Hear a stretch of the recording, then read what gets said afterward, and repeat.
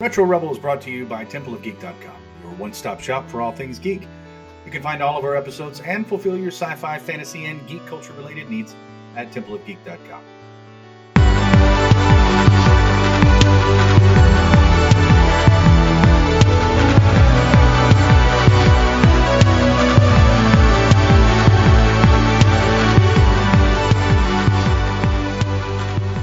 Welcome to the Retro Rebel Gamecast, where we discuss gaming and related topics. Retro Rebel is released Fridays, and you can find this episode and much more by heading to TempleOfGeek.com or wherever you download your favorite podcasts. You can also follow us on Facebook and Instagram at Retro Rebel Podcast. And my name is Stacy, and with me, as always, is my fellow Rebel co-host, Amanda. Hello. Hello. Hello. All right, welcome back to our biannual meeting. It works great the second time as well. So what's been going on? Never not funny. It's never not funny. Yeah, listen, I know we're going to talk about Diablo 4 later, so I won't say anything about it right now. Last week, I recorded Arcade Paradise, which has the most patronizing father figure in it ever. Watch the videos. I think I got audibly upset at one point because I was like, how dare you speak to me like this? You know? Really? Yeah, your really disappointed father who just goes on about how good for nothing you are and like you're trash and if you don't screw it up and all. I was like, calm down. Yeah, like you're running a laundromat. How hard could it be? The answer, not hard. Okay, so, not hard. Yeah. Yeah. But you have the opportunity to expand the arcade part of the laundromat that's in the back, sort of providing entertainment for customers. And you know, best part of the laundromat, by the way. Yeah. Of course. So it was pretty fun. I did mention multiple times about how I was shocked to be doing other people's laundry because I thought you go to a laundromat, you do it yourself. That's what the arcade is there for. Like, why would you hang around while I do it for you? So, but then what do you really do? Like, because then you're just doing maintenance on laundry machines. Yeah. Is that what laundry machines? Is that? Well, and they have a guest toilet there. There was a few times when I went in there very accusingly where I felt a certain someone was going to shit up my toilet. So you take out the trash because customers be leaving. You profiled someone about your toilet? I really did. Maybe Fair that's enough. the downside of like living above a pub now. I'm just very suspicious of anyone who's in the toilet for too long, you know? The things I would not have thought were game features. Of course. And the bubble gum removal mini game. How exciting. Holy moly. Yeah. Yeah. So it's been special. What about you? That is a whole episode in and of itself. Is just how mundane of a task can we make into a game? Yeah. There's like a power bar and everything. They really went. That's fantastic. That is fantastic. I've been playing. I played a little bit of Diablo 4, which, like we said, we'll discuss that later.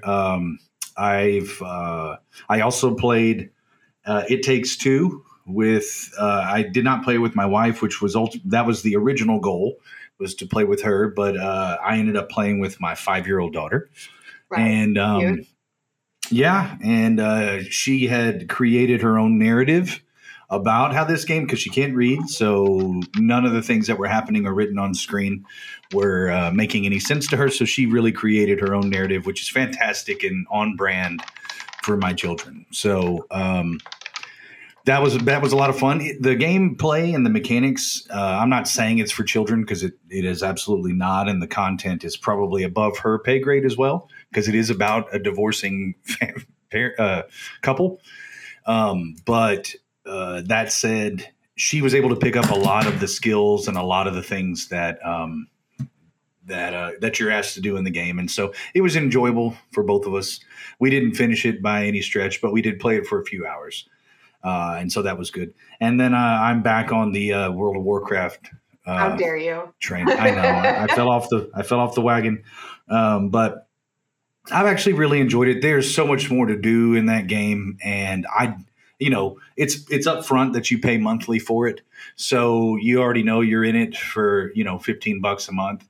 And so they're not as egregious about some of the other pay-to-play mechanics that Blizzard has ruined their other games with. So So it's been fun. Excellent. Yeah, I know. Well, what's been going on in the news? Well, I've got two news stories. The first one is that in September, Games with Gold is finally going to get retired, and Xbox is bringing out the new Xbox Game Pass Core, which is just like an enhanced Games with Gold. It costs the same amount of money, except everyone will get access to more than 25 Xbox Studio titles, like right off the bat, in addition to obviously anything they've gotten in the past. And then they plan to add to this library of core games every month. Then you have the Ultimate, which is even more titles, all the EA stuff, and the sort of first day access. But I'm excited to see what it's about. I think that Xbox's proposition generally in the subscription space is massive. And now that I have seen both Nintendo's store and PlayStation's firsthand, it's a million times better in terms of what's on offer. So I think it's not negative for anyone. I think they needed to bring it all underneath one banner, and it makes sense to have those two tiers so they can separate, the exclusive access and the more prestigious titles from their own in-house stuff. Yeah. No, I agree, and I have I don't have a PS5, but I've got access to the store, and so the store is similar. There are just some games you can't play on PS4 that are exclusive to PS5, and then I've got the Xbox Series X and then a Nintendo. It's not a humble brag. Just do have those. Well, I have a PS5. Well, access to a PS5 now. It doesn't belong to me, but I have access to a PS5 and the Nintendo Switch Lite. So I'm just happy for you. I never thought that I would do it, and look, there it is right there. So, well, now you can play The Last of Us. I've finally got one. Yes. No, the Nintendo. I knew. Now that's the big surprise is the Nintendo. But now you can play The Last of Us, and so I'm excited. Yes, it is on the list of things to do. Although I have to say, I don't know if you find it. Maybe I have very small hands, but the PlayStation 5 controller is not as comfortable as the Xbox controller is. Like, it's not. I don't know if you found that. Yeah. But I really, really, really struggle to consistently push the left button in. Like, it's a bit too far out from how long my thumb is. Is that dumb? Like, I really struggle with it. No, that's not. But it is what it is. And similarly with the Switch controller, like you have to have the Pro controller to really enjoy that the most, to really enjoy it. But my bit of news, and I don't want to. I'm not going to go into detail because I don't know what it means yet. But I know that there's been this opposition from PlayStation to this merger with Xbox and Blizzard, Activision. And the biggest point of contention is the ability to play some of the games cross-platform, especially Call of Duty. And so PlayStation and Xbox or Microsoft just reached an agreement on Call of Duty. And so that is going to be and I don't know if that was your other news. That may have been your other news. Yeah, but you know what? That's totally fine because I wanted to talk about it anyway. So, well, good.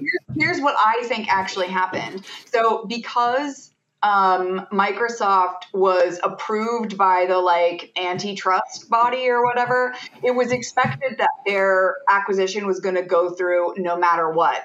And because they had offered PlayStation a 10-year deal with Call of Duty, which they initially said no to, I think they accept it now because if it goes ahead and they don't have a deal in place, it's possible Call of Duty would not have been on the PlayStation. So the risk was too great for them to roll the dice. Given that their opposition in U.S. courts at least wasn't going to go forward. Yeah, and I don't know that that's a net win or positive. I'm not sure yet. I don't, as we're going to talk about in our main topic, I really don't trust the corporations at all. So they do not have our best interest in mind, nor do they care about the games. It is about money, and so I think it'll be good for Call of Duty to be on all of those platforms. I think Microsoft won that round for sure. But all things considered, there's still a lot of good things to play and a lot of good games. And I think it's good for gamers that's going to be cross-platform, at least for the foreseeable future, the next 2 generations anyway. So. Yeah, I think more access is always better than less access. And I also think that with the increased price point, in order to have population density in any one game, they have to do cross-platform now because, 70 quid as a starting price is a lot of money. So people are going to really start thinking about what they're spending their cash on. For Right. example, we have only in this household purchased a single copy of Diablo, despite having 2 different systems that could play it and wanting to be able to play together. It's just so expensive. Is it going to be fun enough to rationalize that? Probably not. So Right. Instead, we just take turns hogging the PlayStation for about 4 hours at a time. You got to do what you got to do. So yeah. Did you have any other news? Nope, that was it for me. That was it. I stole it. Okay, good. Well, so our main topic that I wanted to discuss, and this is something that kind of came across my radar just recently, was this idea that archiving or the history of video games is sort of at risk. Like just the idea, and we kind of move along, and maybe you don't think about it. And some gamers are just coming into this particular generation and aren't necessarily aware of some of the OG games out there. A lot of the analog stuff, because nowadays streaming streaming's not really mainstream yet, but definitely digital downloads and the digital marketplace is really the first bastion for most people to go get their games. I mean, that's kind of become standard. And the brick and mortar stores, the GameStops, the replays or the other game stores that sell hard copies are dinosaurs. They're becoming extinct, and I think that this is I think this is a problem. Personally, I think it's a problem, and we've talked about this for years now on this show. That you and I both, I think at one point or another, were either complete opposition of one another, where you were 100% of the digital, and I was just, get off my lawn. I want my games, hard copy games, and mine was more of a principle thing, less of a preference thing, because I cannot lie, the digital download is absolutely convenient. It is. There's no doubt about it. I don't have to leave my house. Now, I do have to wait about 4 days to get to play this stupid game, because that's how long it takes to download. But even if you were to buy a game at the store, you're going to have to bring it home and download a patch. So it's not like you can play it right out of the box. It's not that way anymore, unless you're playing Nintendo. I know. When I plugged in Pokemon, it played right away. I said, "Oh my goodness, wow!" Yes. Isn't that? But that's amazing to me, and it's amazing that some of those games too, like even Breath of the Wild or Tears of the Kingdom, which just recently released. I want to say it's maybe a couple dozen gigs, maybe a little bit more than that, and it will go directly onto the Switch, and it will play immediately. And that's a big game. That game is huge. What is going on in some of these games that are 60 gigs and still need extra patches? It's like it doesn't make any sense to me. And again, that's not my field of expertise. But so I guess I want to pose the question first. So what are your thoughts on game preservation and kind of what your background and where do you think we are with it right now, or the importance of game preservation? Well, I think for a lot of people who didn't get to experience these games the first time around, it's going to be really important. I think you and I benefit from living through the creation of video games TM, right? Like, I can't think of a single video game that has been released outside of my lifetime. Do you know? Like, Right. I think all of them from Pong straight up have been accessible to me should I want to play it at one point. And that is not something that any of the young people, the Zoomers, as it were, any of them can say, because mini games were already extinct by the time that they were old enough to pick up a controller. So I think for me, it's not an issue, right? Because I will play every game I'm interested in right away around launch or shortly after, as I always have done, right? But I can recognize that for people who aren't a play it once, never play it again, or who are much younger, they want the opportunity to experience those games. Like, maybe they want to play the original Dragon Age before the fourth one comes out, or they want to experience the very first Zelda before they play Tears of the Kingdom or whatever. I understand how preservation is important for them. Now, there is a group of people like me who don't care. I personally, it isn't for me. I'll play the game once and I'll probably never play it again, and I'm fine with that. I have memories and that's good. But I also realize that it's a very unique position to be in, to have access to pretty much every game forever, even with people the same age as us. Because I've always lived in the Western world, nothing has really been censored either. So there's like several layers to game archive and preservation that's important for many people, just not me specifically, although I can see it. What about you? Right. So, I absolutely, I can respect that. And I see that it is important to me. And I think that's the academic in me. It's also the nostalgia factor and probably the power of nostalgia for me as well.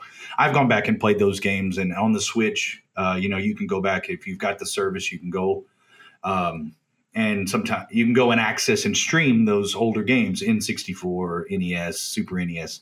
I've gone back and played a lot of those games, and most of them are not very fun. All things considered, they're Kid Icarus is incredibly challenging. Ice Climbers is a challenging game, and it's not necessarily as fun, but that's all we had back then. However, for the purposes of preservation and seeing where we came from, and do all games need to be saved? I mean, these are questions that probably eventually need to be answered. But I find it interesting that a medium that is as young, maybe not comparatively, but has been around for multiple generations of humans. I mean, it's been around for 60. See, when Pong came, over 50 years of actual gaming history, and a lot of which is without emulators or ROMs is gone. I just find it interesting because of all the different mediums, this is the only one that has been actively lobbied against. I think it's because of, and again, I don't have the evidence to back this up, but I'm also not in the boardrooms with the individuals who are making those decisions. You're not? Come on. I'm not. They wouldn't let me in. I promise you. They don't want me in there. But for many reasons. Plus, first of all, because I don't know what I'm talking about. But the fact that with what it appears to be anyways is it's such a relatively new medium, unlike books. That's tried to be censored as well. I mean, there are books that are difficult to get because they have material in it that people don't want to get out necessarily, or they think that they need to protect you from and don't need for historical purposes. I don't know that that's necessarily the case for games. What I do think, though, is that this medium is relatively young enough that they can control it digitally at this point. They just don't have to give you access to it. And then what do you have to do? You have to go to them to get everything that you need. You can't get it anywhere else. Literally can't get it anywhere else. And not only do you have to get it from them, but you're going to have to pay through the nose for every component, whether it be your skins, whether it be monthly access, whether it be for downloadable content that should have been built into the game to begin with. You are going to have to pay and go directly to the source for everything, and they're going to make sure that you can't get it anywhere else. So the completionist, Gerard Khalil, who's the completionist, if anybody follows him or watches his videos, he did a video a couple of weeks ago, or maybe it may have been over a month now, where he went and bought every single digital version of any game that could be purchased on the Wii and the Wii U, I believe. So it was right before they shut down the Wii online store. That is the last place that you could actually download onto a hard drive a lot of these games that were available through Nintendo. You could actually buy them. And so he had thousands of dollars. I want to say it cost over $10,000 for all of these games for him to be able to download all these things. And so he was illustrating the point that these games are going away, and he was working in conjunction with the Video Game Preservation Society, which is a group of philanthropists who are trying to bring awareness to this.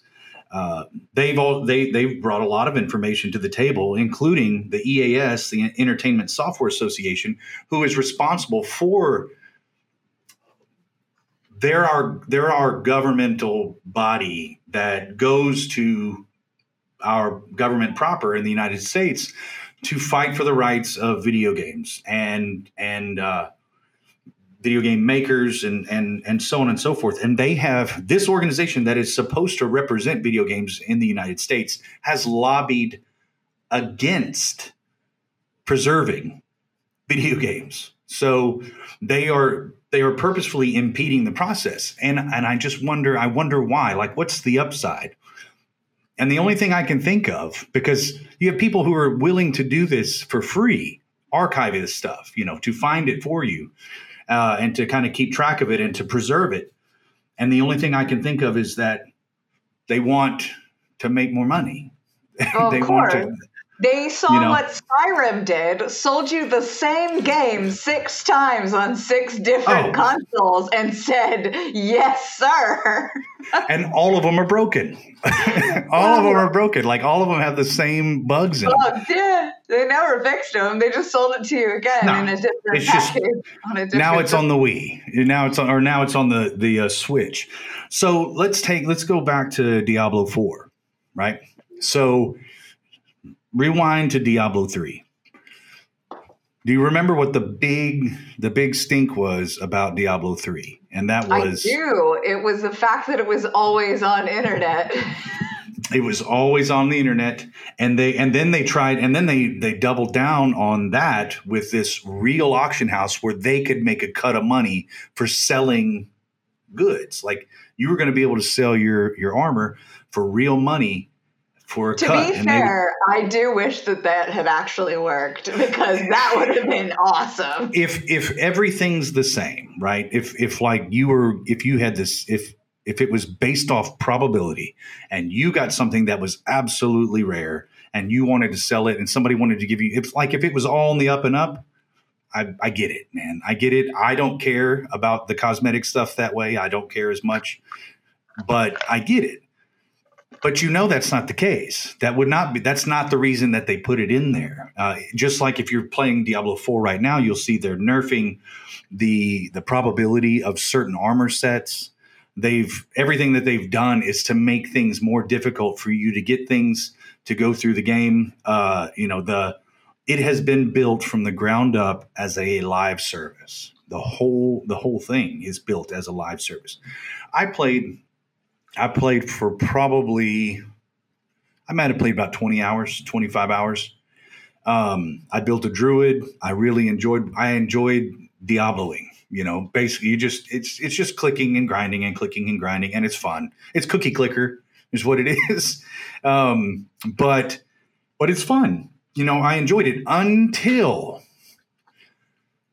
I got to a couple of the bosses. Now, one of the things about Diablo 4 is you've got this skill tree that you need a physics degree to understand. But you've got this skill tree, and I don't have the math wherewithal to be like, if I trade this for this and the percentage, then I'll have this much AoE and this over here. I don't. So I built my character the way I think you fucking should, which is however I want to. Yeah, 100%. But guess what? I built a useless character that No. cannot kill one of the major bosses on the way. Are you joking? No. Oh, No, no. I put respec for like no money, right? Like, well, I did, and I started trying to I tinkered with some other builds. I went online and I looked at some builds. It's like, so how should I be building my? And I'm like, okay, one, maybe I'm not as good at Diablo as I thought I was, but I mean, how hard do you have to be? I mean, how good do you have to be, and how hard is it? I even lowered the difficulty and got my ass handed to me. And I was like, and this is by, I want to say it was one of the first bosses where Lilith. Spoilers. It wasn't her, but it was like one of the first bosses that you go into, and like obviously you can go in any direction in any order you want to. So I just followed one thread. Got my butt handed to me there. I said, okay, well, let me go grind some more. Maybe I need to improve my skills. And then I found another boss. Nope. Had died there about 15 times and turned around and came back. Oh, wow. And so I found that like there are, just like in Warcraft, there are very specific builds that you need to do if you want to maximize DPS, right? You want to maximize your ability to, or they want to make sure that you're playing with somebody else and you're not trying to solo the whole game. It's the only two things that I could think of, because I definitely wasn't going to believe that I'm that bad at this game. There's just no way. I mean, I don't want to be that guy, but my Bone Boys Necro build is absolutely. See, I've heard that the Necro is OP, like completely. Oh my OP. God, it's disgusting. I don't even play it like they recommend. I play it how I want to play it. That's what I'm saying. Like I know I'm playing the way I want to play it, and I'm a werebear that basically if you're in my AOE, then you're good. But I wreck everything and I was wrecking everything in the game. I had no problem. I wasn't dying anywhere but the bosses, and I couldn't even get to the third phase of a lot of those bosses. I'd be like, no, I can't. I don't know what I'm doing wrong. I don't know what I'm doing wrong. And if I ever had anybody that was helping me, like an NPC that was helping me, just worthless. They're just worthless. Oh, yeah, They're not helping you at all. And so anyway, I say that because even in my extreme circumstances, which a lot of it is probably user error, it's my fault. But it illustrates to me the level of which that they are emphasizing. They're saying it's social. It's not social. They need more people for more money. It's not social because they're trying to build social networks. It's social because they need more people online for a live service. Not because they're doing it for you. I would say that it's not that social. So, okay, clarification. So I'm on the Nightmare tier, like World 3, right? Right. I'm nearly level 60. I do like Helltide, Nightmare Dungeons, like Whispering Tree. I do it all, world bosses, whatever. The character has probably only died 15 times total. Yeah. Maybe. And it's because I didn't do what everyone suggested and I kept my Bone Boys, not because they do tons of DPS, but they pull aggro off of me. So when things are recharging, it is easier for me to kite around and still be doing damage. Obviously, when they die, like if they go down, then I really struggle. Or if I've got no like ultimate or no crowd control up, then I'll really struggle. But I've got like an absolutely killer crowd control that sucks everyone into one spot. And then I explode corpses like 100 times on top of it. And if that doesn't work, then I do my Bone Storm. The Bone Boys are just there to to get the DPS off of me, right? Because I don't have tons of health, but I've got like all these items that cast up barriers and fortify me and stuff like that. So I very rarely take too much damage in one go that I can't mitigate with like a potion here or two. But now that I'm in the end game, like aside from occasionally seeing other people doing the same event or like occasionally running into other people in the Helltide event, I even went to the PvP section, couldn't figure out how to kill someone else. We just were killing NPCs in the same general area. I did a world boss. I died once in the world boss, but once I figured out what he did, because I'd never met him before, once I figured out what he did, it was nothing. Like it was fine. 3 chests or something dropped on that. That was sickening, like from a loot perspective. But then I haven't seen another world event since. I've seen one world boss, and I've been playing for like a week. Yeah. There's just not enough social content, if you ask me. Like, there's not enough. And I wonder why that is. I just wonder why that is. You know, why is it? Is it again like? Are they drip feeding it? Are they? You know, are they? What are they trying? Are they trying to keep you playing? I don't believe that anything they do is in our best interest. So I'm just throwing that out there. Like they're not doing something because they've got it in the pipe because they just it's not quite ready yet. No, they're either holding stuff back or, you know, I have no faith. There is no good faith left. But I go in skeptical. Even with a game like this, I was like, you know what? I've really wanted to play Diablo, and I liked Diablo 3 a lot, but I was able to breeze through. Even on one of the hardest difficulties, I was able to breeze through. With Diablo 3, every one of the DLCs, I bought everything. And on this one, it just the difficulty spiked so much on the bosses compared to your, you know, the trash mobs and everything else that was in the game that I just didn't understand. It's like this can't be right. There's something about the mechanics. Is all of the classes are not created equal. That's just 100%. line, so. I think with your druid, if you're struggling in bosses, then you probably don't have enough defense and single target damage. That's probably, you know, like that's probably where the weakness is. I would have a look at that and just see where it is, because like, for example, this is probably a deviation, but going into the necromancer, a lot of people will take like blood spirit and like blood orbs and stuff. I didn't do that at all because I am not going to hide from the damage, right? I'm just going to kite around and try to avoid it. And I need to be strong enough to just take it because I know how I play, right? I'm not going to remember to trigger my little miss so that I can't be touched for a few seconds and stuff. Although all of the guides will recommend that you take that, I just don't.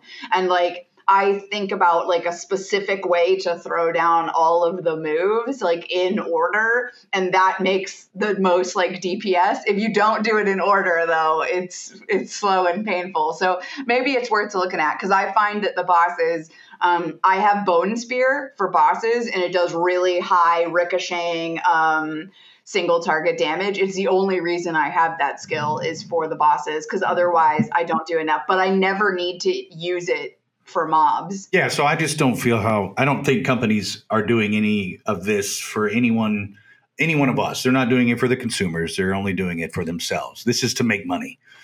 It's not to create social platforms or a game where being social is the emphasis. It is meant to keep you engaged as much as possible with as little as possible for as long as possible. Well, I have to say, like, the in-game content is pretty empty. I was expecting a lot more world bosses. I've seen one in 5 days. So yeah, but you know, the story was good. You know, I've heard the complaints that the cutscenes are absolutely hit or miss in terms of the quality. Like sometimes the quality's good, sometimes the quality is like not even the same graphic engine, it seems like, you know. 100%. If I've got a top-down graphical cutscene, I skip it. I can't be bothered. Like, it's too long and it's too bad looking. Yeah. Well, even the close-up ones are sometimes like, but the voice acting's on point. Like everything is done well. Like voice acting is fantastic. Lots of voice acting. The story was good. You know, I found the story engaging, but aside from the grind TM, there is not much to do, you know, other than just become level 100. And someone said that at 92, you are halfway to level 100. That doesn't even make sense unless that's the scale of how many XP points you actually need. That's what I'm saying. Unless the XP is so exponentially greater at that point, which to me also doesn't mathematically seem to scale properly. That just doesn't seem to make sense. 8 levels to the end, then it just ramps up ridiculously. Like that, it doesn't make any sense. So to kind of bring it full circle to archiving and the history of games and the need for at the very least preserving the history. I think it's important. This is more of a soapbox than it is anything else, but I do think that there's enough evidence to support knowing where we came from, the emphasis on, the tangible hardware, where you actually have cartridges and discs and things like that. Having that preserved to remind us of what's important in the future so that we're not forced to forget that there was a time when everything that you needed was literally on the cartridge, that you didn't need anything else, that is possible to ship a game complete, that's done, that doesn't require not only patches, but has, paywalled content that is on the disc, but you can't access without a particular code because they need to partition this game out into pieces, just to make as much money as they possibly can. There are a lot of lessons I think we could learn from the past that I think would inform better business practices. We still have issues with crunch. We still have issues with other in the game industry and in game production is in general. But I think there are lessons to be learned from archiving our history of games, not just from the nostalgia factor, but from the production factor, from quality, and the emphasis on what makes games fun. We talked a little bit of, and replayability can be something that we talk about in the future, but just, what makes a game fun and makes you want to come back and play it, or that you might want to just, what's the fuss about, on this particular game, or on being able to go back and not having to break the law to find out what exactly that means, or where to go to find something like that it may not even be possible. And that just shouldn't be so. Like that shouldn't be a thing we have to be concerned at, that you couldn't access that if you wanted to. And that is the direction that it's going, So I think that's bad. I think that's bad. I mean, I will probably never take advantage of any archive services, but I also think that it's bad, especially from a creative and education standpoint. Like, I benefited a lot from the Creative Commons and just things being out of copyright because they were old as I was growing up and learning how to write, which I do for a career now, and stuff like that. And I think without access to that sort of stuff where people can experience it, just like they can with old books or Handel's Messiah, it's important to have access to art that inspires you as well. And after a certain point, these games are not commercially viable anymore anyway. So why can't they be made available as a cultural phenomenon? I think, there's no reason not to. And I see a lot of examples of how it's helpful in the past. Now, it doesn't mean they're going to do it, because let's be honest, the Beatles are still selling their greatest hits for full price, So, not everybody ascribes to the philosophy, but I think that if anyone was going to do it, probably one of the major studios will start to take archiving fairly seriously, because I think they'll realize that that's where good design talent comes from, is exposure to more content. No, that's true. The bigger companies are going to drag their feet. I 100% believe that. They are right now. The smaller companies, the indie developers, are trying to do what they can to create an archive system of their games. One of the biggest misconceptions, and this is sort of the direction and where we can kind of start wrapping this up. But one of the biggest misconceptions is that having these games, having access to these games is going to affect future game sales. And that is absurd. I mean, you just said, you said it yourself that these are not financially, these games not only won't break the bank for us, they're not going to make a big difference, a drop in the bucket to some of these corporations. They're nothing. And so giving access to them, what does it cost you to provide a ROM or to provide the access to that and sell it one time to a person, because it degrades over time. There is no reason. And they were using, the EAS was using, the example of libraries. Although that actually flies in the face of exactly what they're arguing for. Have libraries destroyed book sales? And the truth of the matter is, no, not only have they not destroyed book sales, but book sales are thriving as much as they ever have. If anything, audiobooks might be a bigger knock against books than libraries ever will be, But I get to keep that imagine libraries being a problem. What's that? I said, imagine libraries being a problem. I just can't even participate with that argument. And because you can rent movies there and you can rent books and you bring them back. And so, it's like that doesn't make sense. So that dog doesn't hunt, as they say in the South. That dog don't hunt.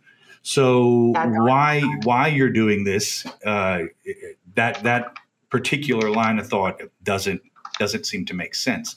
So there isn't necessarily a good reason not to do it outside of greed. That is the only reason why I could see you wouldn't want to provide a service where people could rent games. Maybe the library is the answer, where you could rent games or go to play them if you wanted to and have access to some of the, and that way they could be curated or and they could be taken care of so that, people would destroy them if you were able to take them home. They're too fragile for that. But if you had a place where you could experience them, where everybody could experience them, I think that might be the answer ultimately, universally accepted by everybody, because ideally, I think if you wanted to purchase it and have it forever, then you ought to be able to do that. They've done it with music. If you have noticed over the last 10 years, it is more difficult to purchase music. You can rent music. You can rent services that will allow you to select any song you want at any time until you stop paying for the service. And then you can. And then they've never heard of you. Then they've never heard of it. Yeah, you'll never be able to get it. You'll never be able to buy the music. And there just aren't as many platforms. And so I do think that it's the direction it's going. But I think bringing awareness to the topic is important because then you'll have more people discussing it. It'll be in the zeitgeist. And then at that point, people who have the means might be able to step in and assist and help preserve games for the future. Excellent. Well, yeah. Okay. Yeah. That wraps up this episode of Retro Rebel. I wasn't sure if it did, but it does. I want to thank Amanda for this week's discussion. All the notes from this week's episode will be posted on our site, templeofgeek.com. If you'd like to add to the discussion or reach out with questions, sound off in the comments or message us on Facebook or Instagram at Retro Rebel Podcast. And please head over to wherever you get your podcasts and rate us because that really helps our show. Until the next time. See you later.